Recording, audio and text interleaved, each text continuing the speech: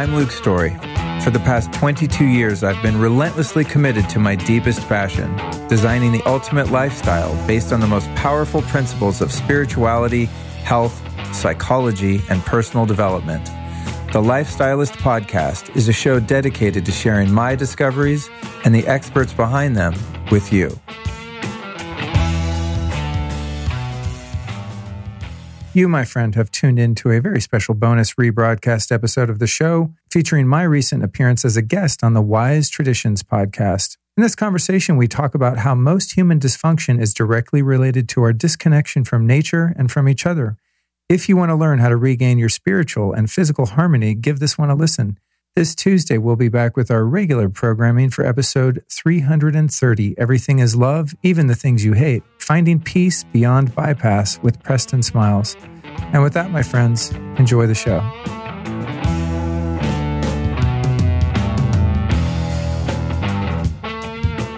Welcome to Wise Traditions, Luke. Thank you so much, man. Good to see you again, Hilda. Good to see you. And I'm so excited to talk to you because we are just in a world of stress and angst and anger. And I'm more and more convinced that we can't meet it on that level, that we need to kind of change things around by responding to our circumstances and being proactive in love. What do you think of that? I think that if we want to affect change on the level of form and matter, that change must take place in the realm of consciousness first, because consciousness is the place from which all matter manifests.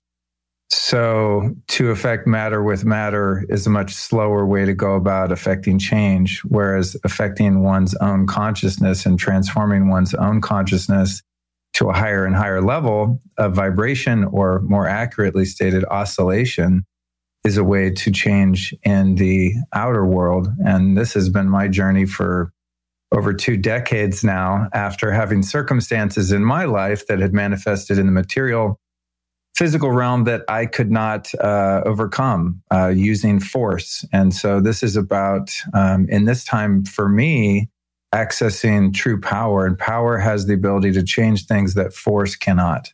Talk to us about those things that were the problems that you couldn't overcome with force. What were you referring to a moment ago?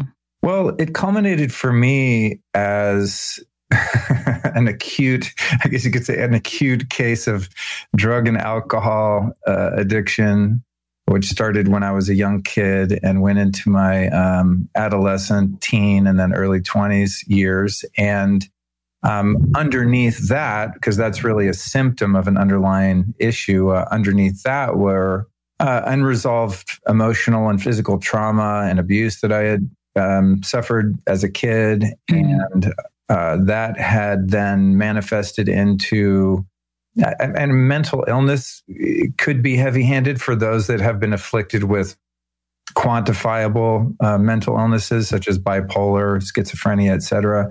But I would say, generally speaking, all of humankind suffers from mental illness at this point in our evolution. But I can say in my own subjective experience, there was a lot of mental illness in the form of just suicidal ideation and chronic depression and underlying anxiety and just emotional and mental unrest. And all of those things culminated in my life in a futile attempt to self-medicate as various addictions. And when I tried to overcome all of those problems that were all encompassing and completely took over my life, I found all of my efforts to be ineffective when it came to just forcing myself to change. And year after year, especially in those last couple of years of my 20s, every day I woke up, today's going to be different. I got this. I'm going to do this. I'm going to change. I'm not going to be this way anymore. And I just couldn't. And it wasn't until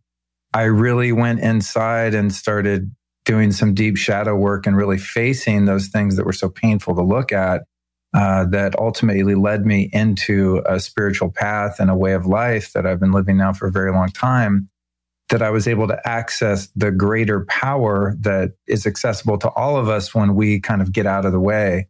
And so when I say that using force to solve the world's problems is ineffective, it's equally, if not more ineffective in trying to change your own problems. And so it's in this sort of cooperation with that universal power that some call God or a higher power, source, universe, whatever pervades our experience here. The thing I always say that, turns an acorn into an oak tree, that it's that thing that's ineffable. It can't be explained. It can't be really described. It has to be experienced. And when I began to experience that and avail myself to higher levels of consciousness and really had a surrender experience, then those problems that were unsurmountable in and of myself, using my own will and my own limited resources, those problems just actually began to vanish one by one in a very short period of time. That's the formula that I still use now, including the formula that I use to overcome the challenges that we face collectively at this moment. Okay, so just to review, I hear you saying that we can't very well change things outside of ourselves if we can't even change them within ourselves. So we need to collaborate with that source, that energy, God, surrendering so that we can be transformed and be changed first ourselves and then hopefully change the things around us. Is that right?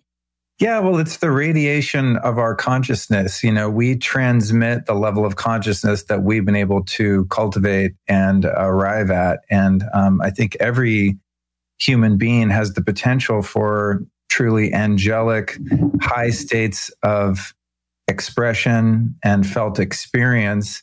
But we're also encumbered by the ego and encumbered by the instincts of the animal body that we all occupy. And we're sort of living in this world of duality where we have these lower drives to punish others and to see others as separate and to incriminate others and categorize others. And this self-identification keeps us separated from who we really are and who other people really are. So to me, it's about identifying the nature of our true identity, a spirit that's embodied.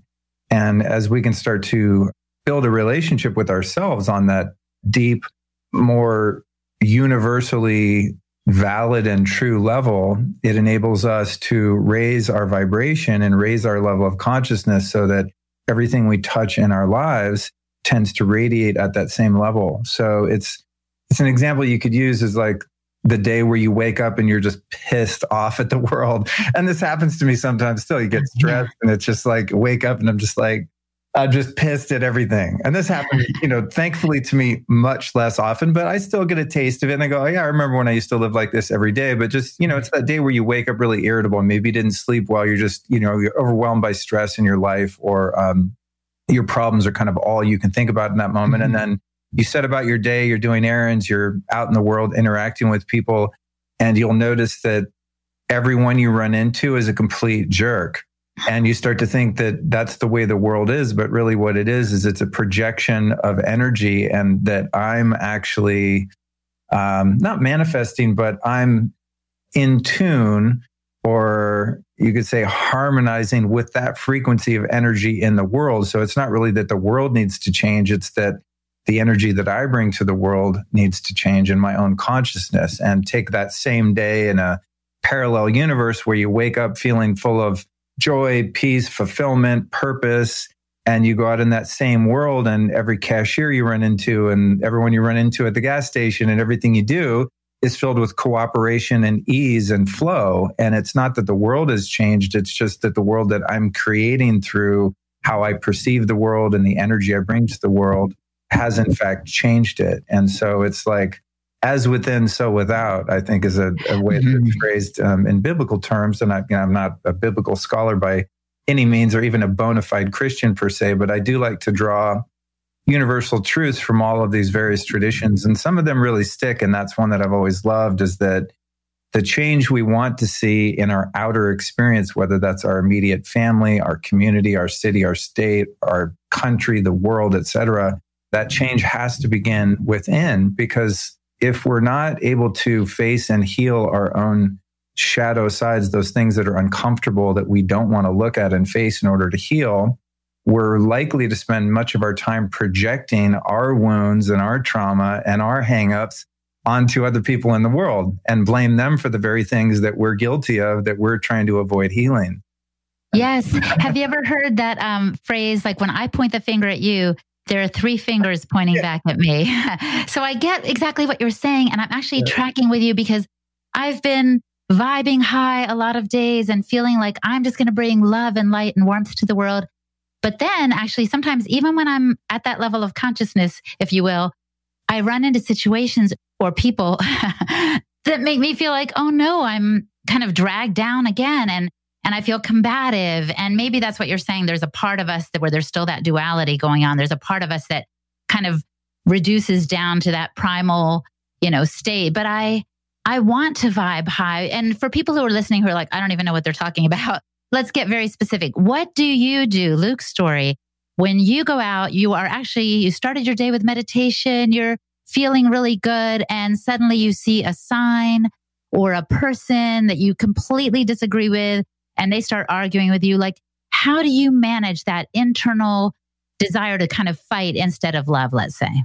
Well, I think it's by the same means. It's in building a practice where I don't fight within myself. And that's where all battles begin, is within oneself, where we're at war with our own thoughts and at war with our own feelings. And so approaching my day in the beginning, and it's really important for me, and I'm not always perfect at this, but you indicated meditation. And I start every day with some form of meditation. And on a good day, if I'm at home, I get to take an ice bath at the end of this whole morning routine, which my morning routine would take us 3 hours to explain because it takes 3 hours to do. I just got done with it here. It's like noon already. Or 1. No, it's 1. I got done at noon with my whole thing. Today was a slow day, but it's tricky. It's like when somebody, I think, hears the word surrender. So I'm walking through the world from a position of surrender. One would hear passivity. One would hear that you're not being proactive, that you're not contributing, that you're lazy, that you're just allowing people to walk on you, that you're a doormat, that you don't stand up for yourself or stand up for others. But for me, surrender is really the beginning of asserting one's own power. And that surrender begins in stopping the arguing within my own mind with myself. So as I wake up and I get a frustrating, or what I perceive to be a frustrating email, or I'm experiencing overwhelm, or the world's just happening too fast, or I go on Twitter and I see all those people that I hate that and they're wrong and I'm right. It's like where that really starts is in my own mind and is quitting the argument within myself. And so as I'm able to find that forgiveness and compassion for myself, and that, oh, there I go, my humanity is showing again, and I'm sticking to those very addictive negative thoughts about myself and my life and the way that I'm perceiving my experience, as I go and interact with others, that built-in level of acceptance and compassion for their humanity is inherent to that interaction, because I've already cultivated that within myself. I've woken up going, Luke, you look at this thing you screwed up yesterday. And I look at myself and I go, yeah, I totally didn't meet that deadline. Okay, acknowledged, forgiven. And it all starts kind of within my own awareness of my own humanity and frailty and fallibility. And as I interact with people in the world and I observe people on social media that aren't doing things in a way that I believe they should be doing them, there's an inherent forgiveness there that all human folly is just part of the experience, and that each and every person, no matter how depraved or evil they might appear to be, are always doing the very best they can. And they're doing things according to what they believe to be the best decision at any given time, just as I am. Every time I've ever made a mistake in my life, I was doing my very best. And I've had to pay for some of those mistakes. And I believe in justice and consequences and law and order and all of those things. But I think that there's a way to operate in the world where you acknowledge mistakes, you acknowledge that there are disagreements, but you can remove blame from your experience, so that I don't have to blame myself for my transgressions or mistakes, because I make them constantly, and I don't have to blame others. And that doesn't mean that I condone the behavior of others that I don't agree with. I'm able to maintain my own integrity. And I might reject people's ideas or behavior, or might reject someone from my life entirely, but I can do so without a sense of blame and condemnation. when I accept that there are things in my way of thinking or behavior that I don't feel good about, there's a difference between what I could say is like a decent sense of regret and a shameful feeling about who I am. So like I can give you a very real, just authentic example. So years ago, I quit smoking cigarettes and I did pretty well for a while. And then someone gave me a cigar, a Cuban cigar. And I thought, I could get away with that as long as it's not a cigarette. I smoked that one cigar and I got immediately addicted to cigars. And there was like another 4 years of like being addicted to cigars until I finally quit that. And then I just realized I have to go cold turkey on all nicotine. Okay. This is like 9 years ago. Mm-hmm. A couple months ago, I was in Costa Rica in a ceremony and they were, part of the ceremony included this smoking of this sacred tobacco. And I did that for a few nights and I was okay. So I thought, I guess as long as I'm using tobacco intentionally, it's not addictive. I came back home, went to a party. Someone gave me a cigar. I smoked the cigar. Next day, everything was fine.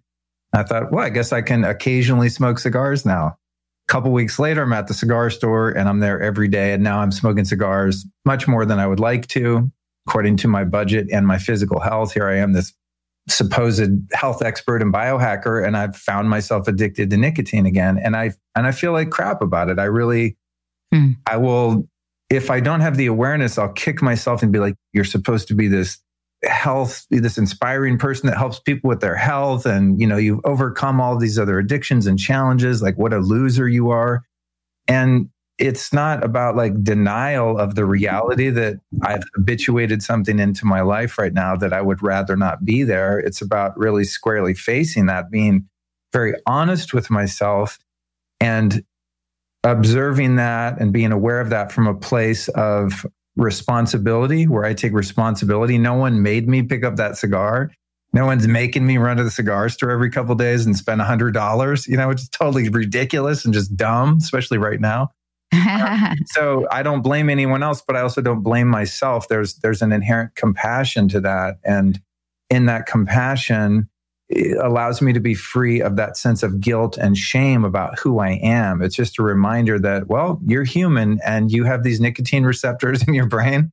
Like everyone does. We have cannabinoid receptors. We have opiate receptors. We have, I forget what the nicotine one's called, but we're wired through evolution to just, some of us more than others, to find these particular molecules very sticky and habit forming. And I'm one of those people that has that. And what a wonderful thing to be aware of. And now I can kind of acknowledge, all right, this is becoming a bit of a problem.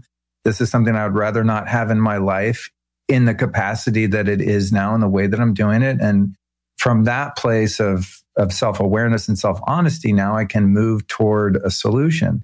And so when I observe others and different habits of thought and behavior that they have that I judge and condemn and shame them for, I can see, wow, maybe just like me, they're human too. And they can't help from being a social media troll or, whatever their pathology happens to play out as. Rather than judging that, I can have compassion for it, but also in some cases also reject it and not choose to participate in whatever their behavior is. So again, like circling back, to me, the work really begins within. And I think that's oftentimes the well-meaning folly of people that are involved in social activism. They're doing it from a place because they care and they love, but it's also easy to fall into the trap of projecting onto others what you believe their behavior should be without really looking at your own.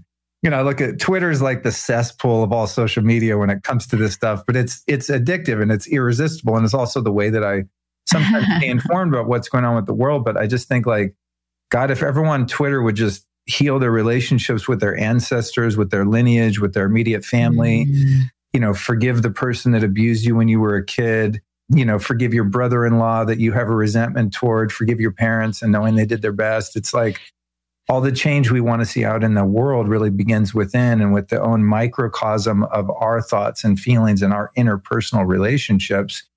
And I think if many of us took responsibility for our own lives, we would find that we would be able to be more effective in the outer world. And in fact, if more people were doing that at large, we would have less problems fundamentally in terms of our society and our culture as one human race. It's really the projection of unhealed trauma that causes all of the strife and separation between people, in my observation.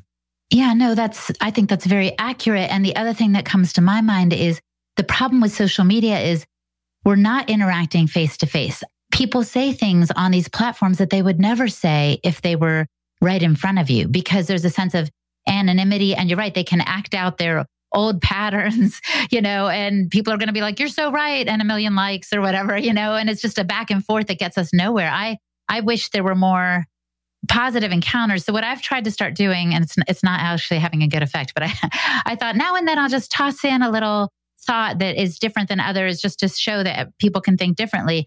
And I always get jumped on. And then that's when some of the bad stuff, happens for me, or I feel provoked. And so I own that, but I know there's some growing I have to do, but I also try to breathe and practice compassion. And so that's why I wanted to ask you next, actually, Luke.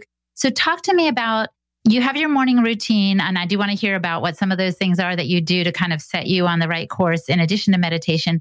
But then in the moment, what are things that you would do in the moment to practice compassion toward another? Well, I think for me, it is about practicing present moment awareness and really living life from the perspective of observing the phenomena, not only within my own thoughts and feelings first, but then the phenomena of my opinion about what's happening in the world and what's happening in an interaction, or my judgment about someone else. So it's like an analogy perhaps could be, it's probably not a good one because it has an implication of violence, but sometimes you have to be very disciplined with thought. And so I think of it as I'm kind of a sniper, that's sitting on a hill, observing my consciousness for thoughts that are harmful to me or other people, just negative thoughts and negative energy.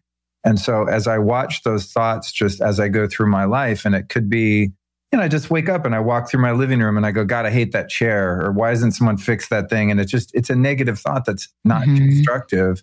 Starting with, a lot of years of meditation and just building that practice of really staying embodied, staying grounded, staying, literally when I say embodied, like being present of my body, my feelings, where my hands are sitting, living life as a meditation, living life as a prayer, rather than having meditation and prayer as some set aside practice that I do to get ready to go live my life. How can I actually take that position and that level of awareness into my waking state and my interactions? And so again, starting with my own thoughts, my own feelings, monitoring that, policing them, for lack of a better term, but really self-regulating and being aware. Then in interactions with other people, I see the same thing. It's like I'll notice, I have such a beautiful relationship with my girlfriend, and it's like no romantic relationship I've ever had, because she's someone who she has her own path and her own practices, but the purpose of each of our lives is ascension and having a continued spiritual awakening. And so she's done a lot of work on herself and faced all of her past and her shadow, and I'm doing that and have done that myself. So for example, let's say I'm in the home here and she does something that annoys me. We don't get in fights because each of us see the thought. Usually, no one's perfect. Of course, sometimes stuff slips by, and I'm sure we will have a fight someday and it'll be fine. But it's like, I'll see the thought that's like, why did she do that? That's annoying. I'll see the thought within my own consciousness, using my awareness and being present before it even has the opportunity to manifest into saying something mean and unnecessary to her that's going to cause conflict or cause something very minute in our relationship to escalate to a problem. And so again, it's like going back within and facing my own, addiction to negative emotions and negative thoughts, and addressing those and taking responsibility for those first, so that when it comes to the point of an interaction with someone else, I can see myself being triggered by something they've said or done and take responsibility for that and own my stuff and deal with it on my end before it even has to be brought up to them. And in most cases, and then this is the case with my lovely girlfriend, Allison, in most cases, before I even say the thing that I think I want to say, I realize it was just my own trip. There was no there was no mistake made on the part of the other, and therefore no forgiveness is even needed because they're just being human and they're just doing the very best they can. And it's likely that whatever I was triggered by or bothered by is due to my perception of what they said or did, more so than in reality and actuality what they said and did. In other words, it's the stories that my mind creates about my life and the people in my life that cause me pain, not those people and what they do.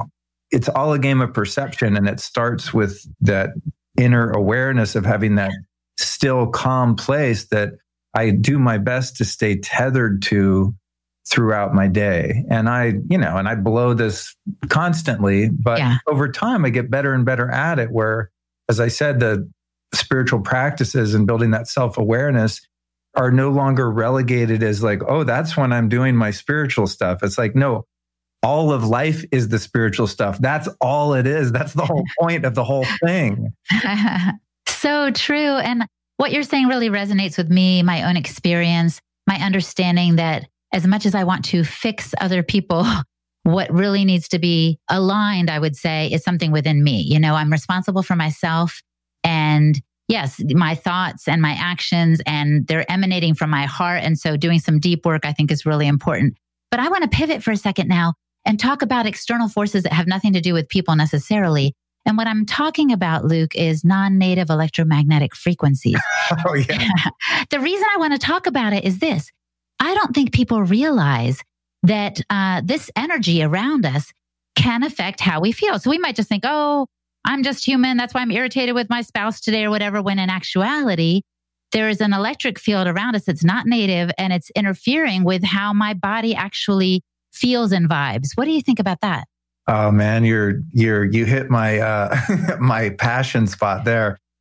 Look, it's like this. I'll try to summarize that and get back to the EMF issue, but the way I look at all human pathology, whether it be physical, mental, emotional, spiritual, can all be traced back to our disconnection from the natural world, which has been going on essentially, and I'm sure you're well aware of this, basically through domestication, which happened roughly around the time of the agricultural revolution, right? So when we started to be sedentary, we formed city states. Then there was military that formed out of that, police states. There was ownership of livestock, ownership of women, ownership of land. This is when it got real squirrely. And so we started growing food that normally we wouldn't be able to eat in mass, grains, seeds, etc. Right? It's the whole kind of Paleolithic path. But I think what people often miss is, it makes logical sense to look, okay, we veered off from our natural diet, our natural way of life, our natural connection to one another, living as hunter-gatherer people. But it's not only in the food and in a sedentary lifestyle that's made us sick, it's that we've changed the entire magnetic field of the planet. First, through the advent of electricity, which I'm so grateful for. That's how we're communicating now. I love having lights on when it's dark in the room, and the ability to create night. To create daytime when it's night using lights and things like that. But at every stage of electrification of the planet, when electricity went inside our homes in the US, and now our homes are wired with 60 hertz. And then, of course, with wireless technology, starting out with military radar, then into cellular technology, et cetera. Now everything being wireless, all of this quote, end quote, smart technology that our homes are wired with, we've deviated so far from the path of our natural way of life. And I think that many people don't realize that we are bioelectric beings. We'll be right back at you after this brief but important announcement. I'd like to take a moment to talk about EMF, or electromagnetic frequencies. Now, if you're a regular listener to this show, you are no stranger to the topic because I've covered it with so many of our past guests. You're probably aware of the dangers of EMF exposure in your home, but you have no idea where to start when it comes to fixing it. You might be concerned about your exposure to the current 3G, 4G, and 5G wireless networks now active in most major cities. You might have even attempted to test the levels in your home yourself with EMF meters you found online. and just became frustrated and confused and kind of gave up on the project. Well, same story here. That's why I created the EMF Home Assessment Masterclass with my friend Brian Hoyer. I've been passionate about this topic for many years, and I finally took it upon myself to take all of the information that I've gained and create an amazing video course about it. Now, this is going to be released in the coming weeks, so I wanted to give you a heads up on it.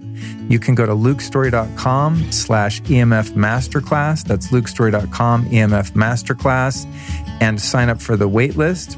You can also text on a US phone the word EMF Masterclass to the number 44222. So again, you can text EMF Masterclass to 44222 or go to lukestory.com/EMF Masterclass, and you will have the opportunity to enter the wait list. And when you do so, you're going to save $100 off the course. Yes, that's right. This is over 4 hours of content. There's 7 modules, 6 bonus videos. And in this particular course, you're going to learn everything, literally everything you could have ever wanted to know about not only how to find the EMF in your home, but how to fix it.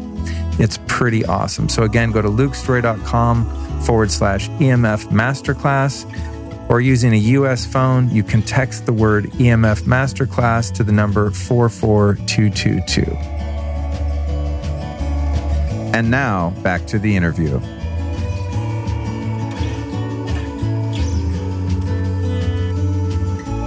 So, this meat suit that we're using for 80, 100 years, whatever we happen to be lucky enough to live through, it's an electric body. And so you're so right that everything in our environment that is non-native, meaning it's an alien frequency or an alien source of energy that has been manipulated by humankind in order to facilitate technological evolution and convenience, comes with a price. And so in the realm of biohacking and health, which I'm really into because I like to feel great and vital, and want to be as healthy as I can for as long as I can.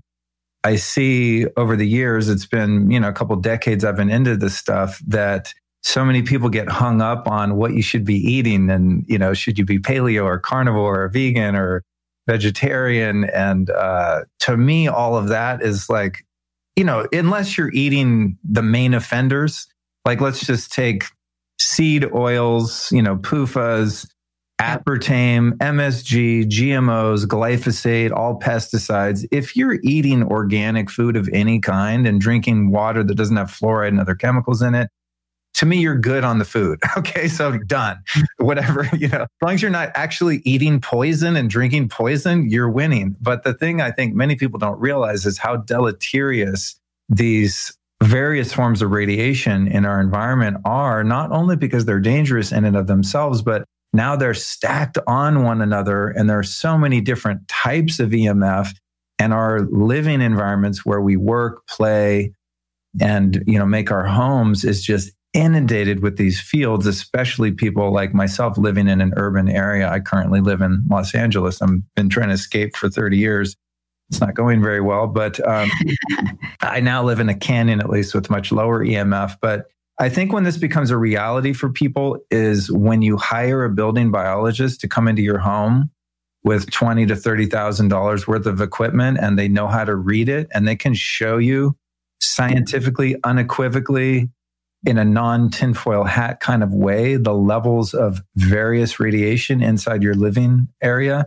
It is absolutely shocking. And then when you start to look at some of the, again, scientifically proven and valid side effects of radiation exposure of various types, you can see that not only do many of them lead to various disabilities physically, but also absolutely your mood and how you feel emotionally and the kind of thoughts you have. And so this is, when it comes to the physical realm of health, EMFs is the thing I'm absolutely most passionate about and the biggest advocate for. In fact, I just created an online course. It's called the EMF Home Safety Masterclass, which you can find at lukestory.com/EMF Masterclass. And I could have done an online class about a million things, but I chose to do that because it's the thing that I find that's so difficult to understand and so difficult to fix. And based on the feedback I get from people that listen to my podcast and follow my stuff on social media, it's the awareness is growing, but people still don't know how to deal with it.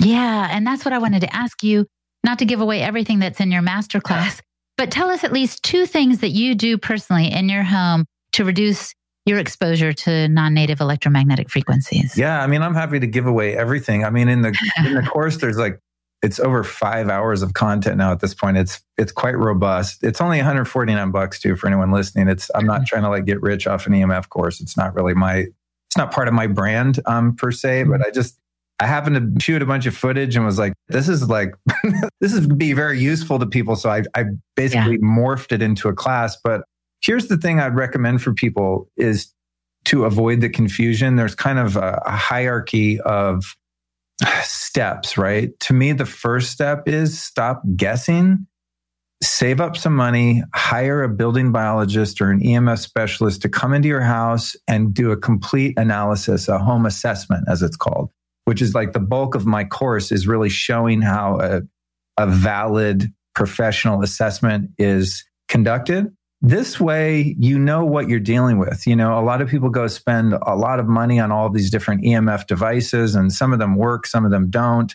There's shielding paint, shielding curtains. There's all kinds of things you can do in your home, especially your bedroom and your kids' room, to make it safe. But in my experience, there's a lot of guesswork that is going to cause you to waste your time, energy, and also just the limbic system stress response of freaking out about EMF before you really know what's going on. Mm-hmm. For example, when I lived in the last apartment I lived in, I never had an assessment done, and I installed a couple really great EMF products in the home that just kind of harmonized the energetic field, scalar wave devices, etc. And I knew that they were helping. But when I was living there, I got really sick and I couldn't figure out what it was. It was like 3 years and I'm like this biohacker guy. I mean, I don't know anyone in the world except maybe Dave Asprey or Ben Greenfield that does more stuff than I do for my health. I've been into this stuff for a long time and here I am really sick. Anyway, eventually just by fate, and I really think it was like a gift from God, I discovered I was living under these 2 massive cell towers that were pointed right at my bedroom. And I'm very EMS sensitive. I don't know. Unfortunately, I'm just cursed with that particular sensitivity energetically. And so I immediately moved out. And when I moved into this home, the reason I chose it is because I didn't get a cell signal here because I was so paranoid of being by cell towers. I drove up and down this street. I'm in an area called Laurel Canyon. So there's less EMF generally because I'm in a canyon. And I couldn't really see any cell towers nearby. My cell phone didn't work here. So I was like, I'll take it. Meanwhile, I have Brian Hoyer, who's a great building biologist. I'm sure you know Brian, coming to do an assessment of my house. And he's like, yeah, you're right. The RF or radio frequencies aren't very bad here because you're in a canyon. But guess what? The wiring in your house is done totally off code. And you have a magnetic field in your bedroom that is off the charts and probably way worse than, having cell service in your house. So it's like, I could have moved in this house with a cheap little Amazon RF meter and been like, cool, I'm good to go. And not know that every night I'm bathing in this really horrible magnetic field and dirty electricity from bad wiring in the house. So, going back to my advice and kind of the hierarchy of steps to take, the first thing is have someone who is a professional come in your house and test it. You might find that things are not as bad as you thought they were. A lot of people will see a smart meter on the side of their house or their neighbor's house, or there's a cell tower nearby and they think it's a 5G tower and they're freaking out, having all this anxiety and living under, this cortisol and adrenaline response that's as bad for you as having EMFs in your house, probably. And I've had, people have their homes tested and they're actually not that bad at all. I had a friend of mine recently called me for a referral on an EMF specialist. And he was, so scared that his house was going to be an EMF cesspool. He has the guy come out and scan it. And I think because he's facing the ocean, he really only had one wall that was exposed to some EMF. And so he really just had to shield one wall. And he probably spent like $2,000, and his house is pretty much an EMF sanctuary. He's just lucky. The street he lives on is just kind of out of the path of the cell towers, and he's doing okay. So the first thing is the assessment. The next thing is you want to put your Wi-Fi router on a timer so that it goes off when you're sleeping. So at least when your body's in that parasympathetic rest and digest place, that at least then you're not being hammered by those EMFs. And the Wi-Fi, of course, is one of the worst. Even better is if you can get rid of your Wi-Fi altogether and hire someone to come in and just run Ethernet all over your house. You can run your phone, you can run all your devices on Ethernet cables. A little bit of a pain and probably not worth doing if you're renting. But in this home right here, it's a lease, so I don't want to tear the whole, every wall apart and install Ethernet. But I do have my computer hardwired, and I only keep Wi-Fi on when it's absolutely needed. Mm-hmm. Lastly, I would say when it comes to your devices, these are some of the worst sources of EMF, because when it comes to EMF, it has to do with the type of EMF, but all types are worse in closer proximity. So if you have a cell tower 2 miles away, that's infinitely better than if there's one outside your house. Like, you know what I mean? Yes. So it's all about distance, and even like the distance of your Wi-Fi router. And it's also about the distance you keep your phone from you when you're using it. Like I have mine right now on my desk, and I've just habituated myself to set my phone as far away from me as possible. And when I do choose to use my phone or my laptop, I use these protective devices that at least limit the amount of radiation they emit.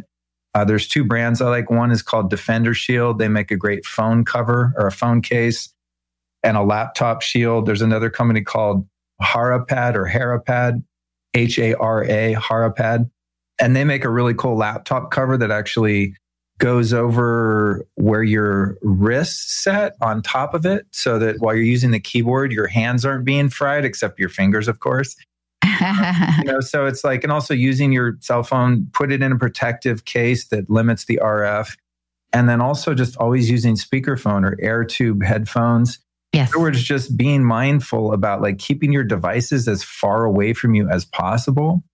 And then also, whenever you can, keeping them on airplane. And this is something I've also just habituated myself to. My phone is, if it's ever on my body, it's on airplane mode. If I'm waiting for some sort of notification, then I'll have it in the Defender Shield case, and having the signal part of the transmitter on the phone facing away from the body.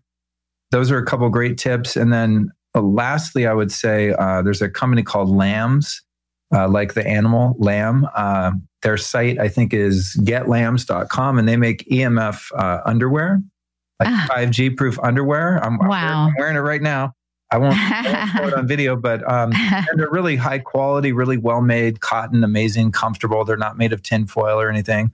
Now they've made T-shirts, and they have a beanie and things like that. So I like to wear the EMF proof clothing, especially the undergarments, because it doesn't look weird. No one knows you're wearing it. You can still kind of dress appropriately according to your own personal style and, social and work activities and whatnot. But the EMF clothing, the protection, for your devices, keeping them far away, Wi-Fi on a router, hiring someone to come in and assess your home. And then lastly, I'll say, once you do have your home assessed, again, just start with the bedroom. That's the number one place. So at least while you're sleeping, you can truly recuperate, detox, and heal your body from the stresses of just living your life. And then also, of course, your kids' room.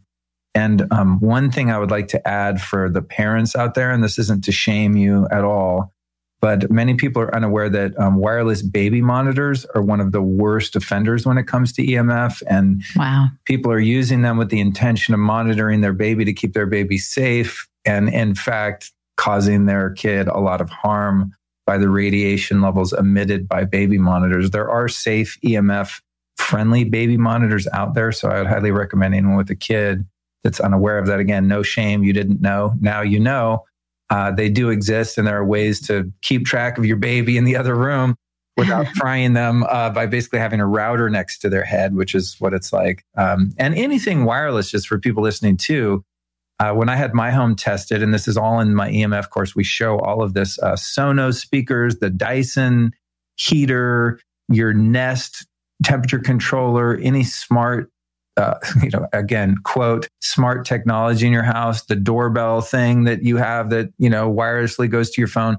All wireless stuff in your house is causing radiation. And when you get someone with a meter in there, it's shocking to see how your whole house has basically been turned into a microwave oven by these things that we just do for our convenience, when it's really possible to kind of go back in time and rehabituate yourself to when you actually had to get up and go turn on the heater, or whatever it is. And so just think about like limiting the amount of Bluetooth enabled and Wi-Fi enabled devices. And also for me, like anytime I can turn off, like on my phone, there's no need to have Wi-Fi, cell service, and Bluetooth on your phone either.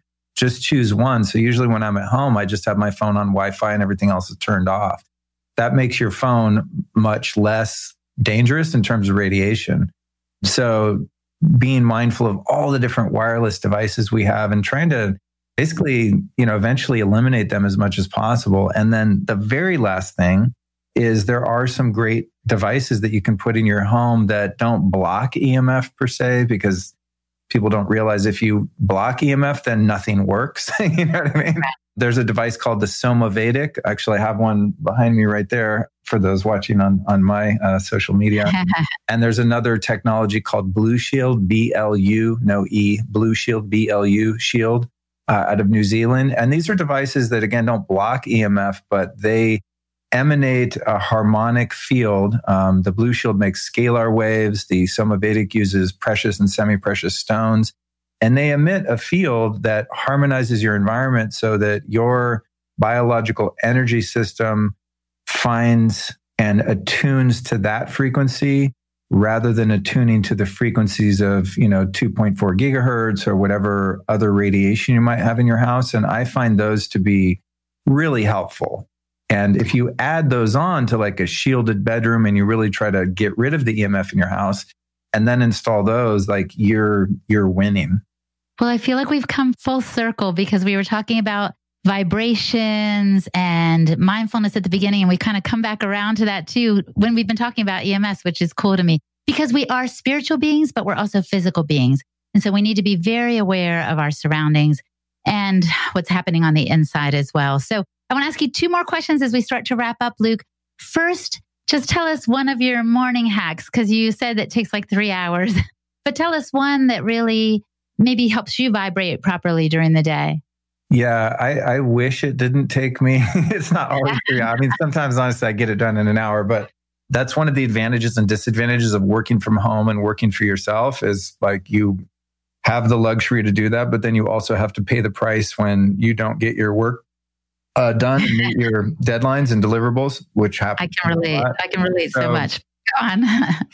I'll always do some type of meditation. For many years, I did Vedic meditation, which is just on the natch, no accoutrement, no props, just you, your breath, stillness, repeating a mantra silently and effortlessly in your head.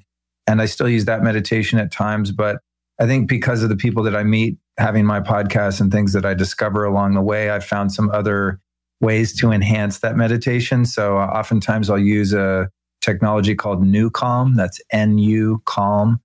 And this is a neuroacoustic technology, similar but much more effective than something like binaural beats. So it's a brainwave entrainment technology that you listen to. I'll use that. And also there's a great device that I like called the Apollo Neuro, which is a little bracelet that physically vibrates different frequencies that do different things to your nervous system, created by a neuroscientist named Dr. David Rabin, who's been a guest on my podcast. And I guess he's a psychiatrist. He's actually, I guess you could say he's my shrink also. After our podcast, I was like, I think I need your help from time to time.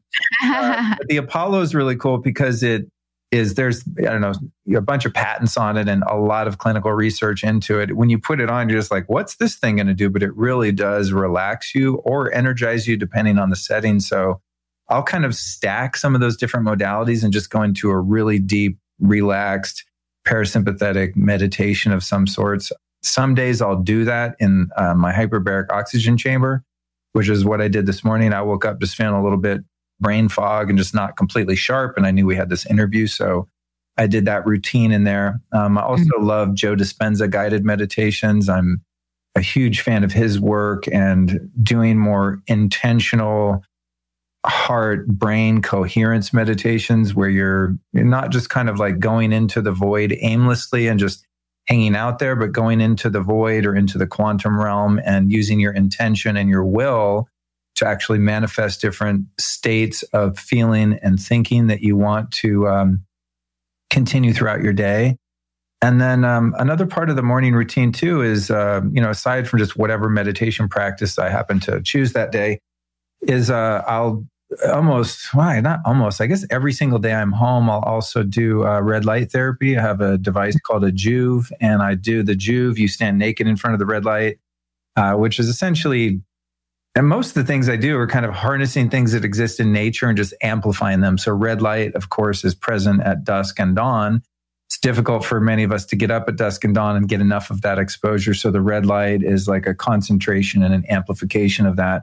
And I'll do that while I'm standing on my vibration plate to move the lymphatic and just move the energy in the body. And then I'll inhale my molecular hydrogen gas while I'm standing there, usually after the oxygen. The oxygen is kind of, it oxidizes you, and the hydrogen is an antioxidant. So it's kind of reversing the negative impact, because there is a bit of negative impact from hyperbaric. And so I'm undoing that, doing the red light, vibrating, do some yoga and some push-ups on the vibe plate in front of the red light. And then I'll take my ice bath. If someone wants to see how to make an ice bath, Ben Greenfield, I gave him my plans for my homemade ice bath. If you search Luke Story Ice Bath, you'll see Ben's post on it. It's in his book to Boundless. But I basically took a chest freezer from Sears and had it fashioned into an ice bath. And so I keep that at around 36 to 40 degrees. And I'll get in there for 5 or 10 minutes. And that's kind of the last thing of the morning routine. And then out of the ice bath, I'll work out. I'll do some resistance training and just kind of like use my muscles, throw some kettlebells around. And then like once that's done, I'm ready to work.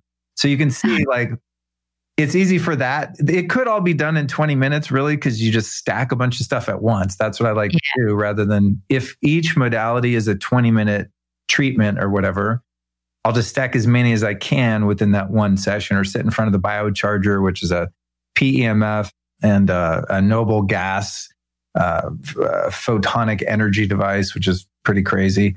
But all of that, can be done within like 30 to 60 minutes or so. Sometimes I'm just I take my time with it and really like waste time. But doing that as a morning routine, like, is pretty intense. And by the time I sit down at my desk, I'm ready to rock and roll. But for people that don't want to spend money on a bunch of devices like that, or that can't do it for whatever reason, I think just waking up, watching the sunrise, doing some breath work and meditating, and at least taking a cold shower, you can encapsulate almost all the stuff I just described. And it all has to do with just going back to our evolutionary way of waking up. We would have been cold. We would have seen the sunrise. Maybe depending on where we were from on the planet, we would have done some type of breath exercise or breath work or some movement, whether it be yoga or something else. So I always like to tell people, when it comes to all the biohacking technology and all that stuff, that it doesn't take money to be healthy or happy. It helps, and it's fun to play with all these toys, but it's really just about using your breath, using your intention, getting in your heart, communicating with your higher power, having time to do a little spiritual reading, like getting in touch with your higher self, who you really are, setting your mind right. And all of that, I think, is more powerful than any kind of device or machine or technology. I just happen to be a geek, and I just like experimenting with all this stuff. But I think a lot of it's just props, and it's fun stuff to play with. And some of it's very powerful and effective. I mean, red light therapy is very efficacious for a lot of different things. It's scientifically valid and proven. Can you have a healthy, happy life and not use red light therapy? Absolutely. Watch the sunrise, do some breath work, pray to whoever you pray to, get your mind right. And, you're going to have a great life doing it that way too. Totally. You're kind of reading my mind, because I was going to say, wow, that's a lot of stuff. We don't need all that stuff necessarily to connect to nature, to kind of restore our breath, get connected with ourselves and all this. And it just reminds me too of a podcast we did with Ben Greenfield called Mimicking Ancestral Health Ways or something. And he was like, yeah, you can sit in the ice bath, or you can go jump in a creek, and he was giving all the examples of how we can do it more naturally. So it's so true. Now I just want to ask you the question I often pose at the end. If the listener could only do one thing, Luke, if the listener could only do one thing to improve their health, what would you recommend that they do? Build a relationship with your creator, with the God of your understanding.